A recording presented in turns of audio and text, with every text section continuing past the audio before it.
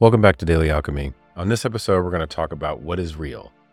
I had a couple of interesting experiences over the last couple of days. One, I was talking with a really good friend of mine, and we were discussing about some of the concepts that I've been talking about on this podcast. And he's like, well, if this is really real, then I know my whole life is going to change because I've been implementing these practices, and a lot of these different concepts feel like they're real in my heart. But how do I know if they're real?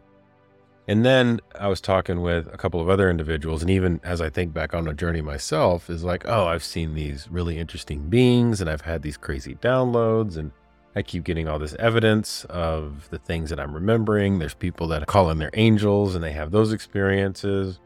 I've got another buddy of mine who has witnessed fairies and small beings and things like that. And you start thinking about it like, what is this reality that we're really in? We have these different aspects of illusions that are around us. And we're like, that's just illusion. Time's an illusion. Space is an illusion. Reality is just an illusion. But there's this sweet spot that lives in between it of what reality is. There's this sacred geometry called the Vesica Pisces. And then the Vesica Pisces is these two circles that overlap. And in the middle of that overlap is where I call reality.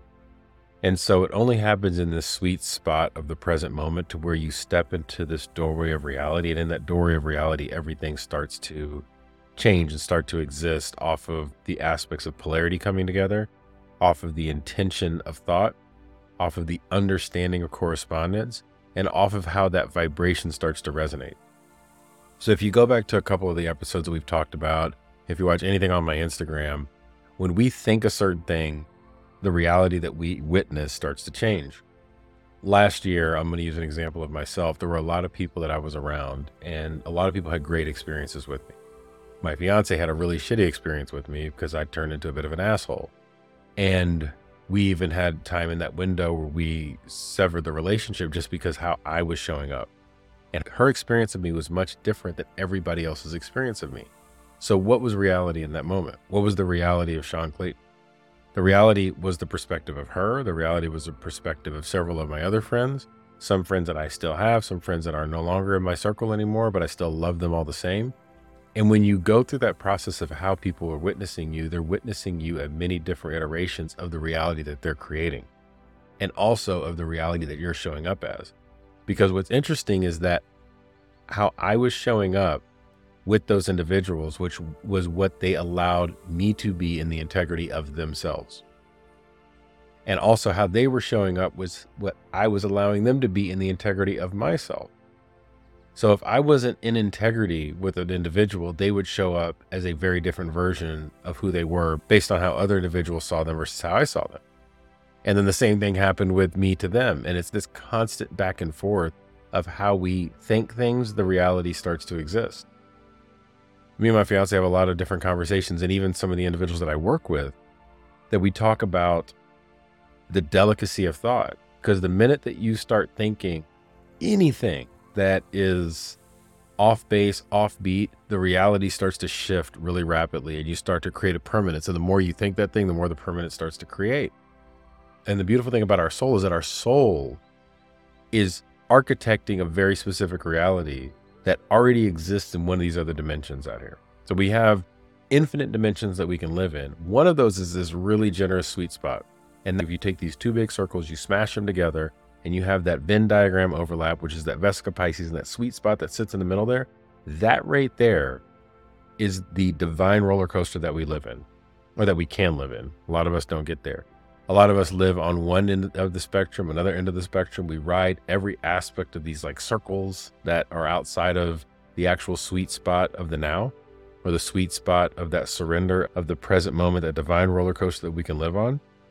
What sucks is that we sometimes cross into it, and we have these like really interesting moments. It's almost like we have the evidence of a solar eclipse. You get those things like in a moment, wow, that was really beautiful. Or you're in a relationship with somebody and you have this beautiful recognition of this moment, and it's like, wow, that felt like love, but you only have it every now and then. A lot of people don't stay in that state ongoing. And that's because they have not stepped into understanding how to galvanize and create their realities. So when we talk about what is real, people are like, are aliens real? Well, yes and no. So yes to the person that knows they're real, no to the person that doesn't.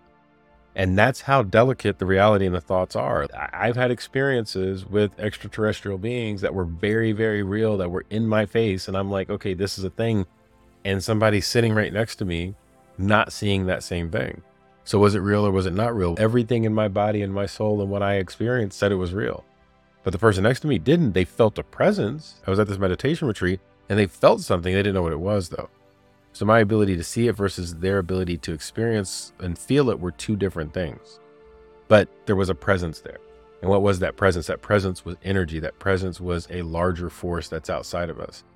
Oftentimes we have to have some interesting experience to recognize that there is something larger than us. And when we fade away from that, what our soul does is it starts to actually, our higher self, which is the perspective of God or a perspective of source, starts to create that witnessing. And that's when you start to have some angel that pops up in your life and you're like, oh, wow, that was something. And then you have this really beautiful, enlightened experience. Or all of a sudden you have something magical happen that seems like it's just out of the blue, but it's absolutely divinely timed because you are stepping into seeing something that you have never seen before in order to understand what reality is. I'm going to talk a little bit about the visual spectrum of light. In the visual spectrum of light, we only see a finite aspect of that. It's a very, very small portion. And in that spectrum, there's infrared light, there's UV rays, there's all this other stuff that from a vibration and an energy perspective that we could see, but we only see like a tiny, tiny bit of it. And in that tiny bit of what we witness, that's what we call reality. Now, if let's say, for instance, we could start to see infrared light with our eyes, now all of a sudden our visual spectrum would change. One of the things that I started to recognize is that I had to open my mind to different possibilities that were out there so that I could actually receive what my higher self, my soul, my God self, or the perspective of God that I am, or the perspective of source that I am, is looking to witness. How do I go about doing that?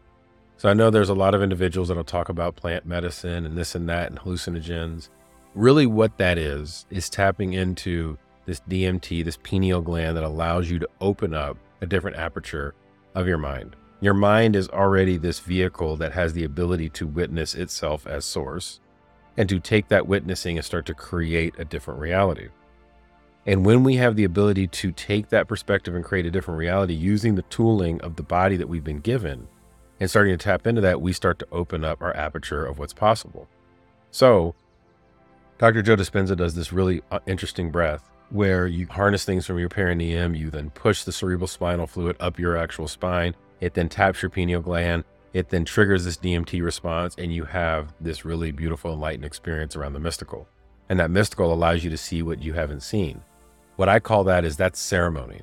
And that's you opening your eyes to something that you haven't seen to understand what is real and what is possible outside of what you've already been told, because we only believe what we've been told and what we've been able to see visually. You know, the color blue is not the same as the color azul. It's two different words for it. And some people might see blue as something different versus another might see it as something else different. We all get close to it through an aspect of consensus, but the reality of blue is my reality is something different than anybody else's reality.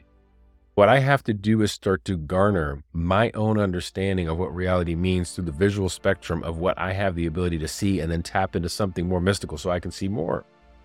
And when I see more, then I actually see everything that's possible.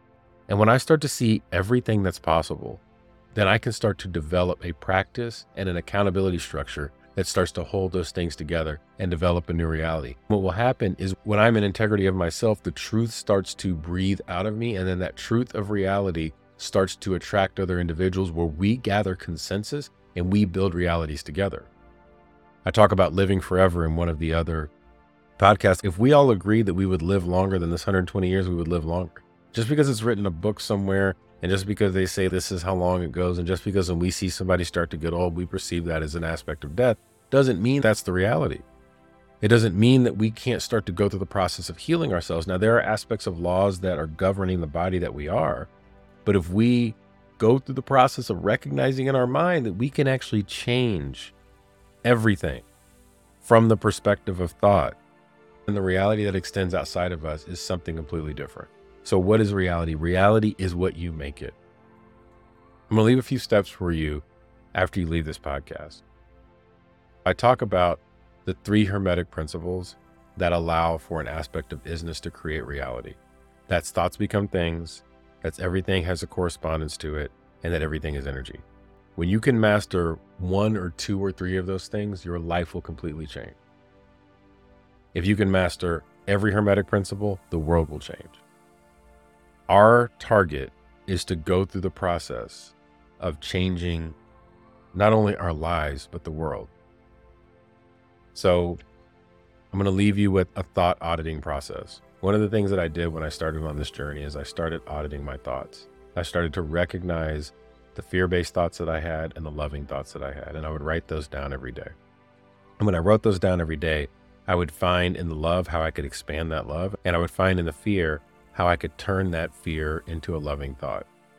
When I started to do that out of practice over and over and over and over and over again, all of a sudden, the reality that I was living in went from something that was very stressful to something that was very peaceful.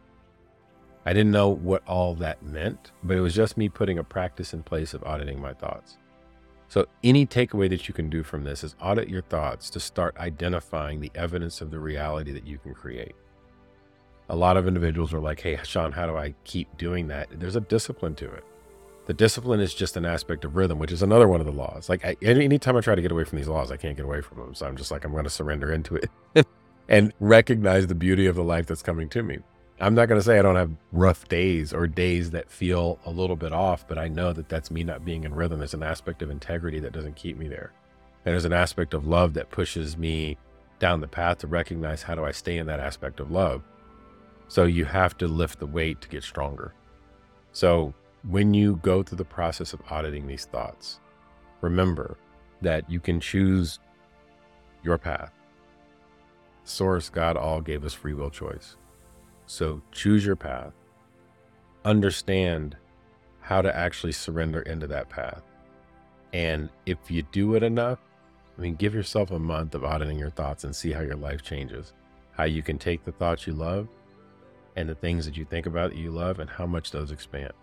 How you can take what you fear and turn that into love and just transmute it blindly. And then what'll happen is you'll understand why you created it to love yourself more. And that's a whole other story that we'll talk about. I've talked about it in some of my Instagrams, but I'll also talk about it here on this podcast. I really do appreciate you guys for tuning in, and thank you so much for listening, and I love you.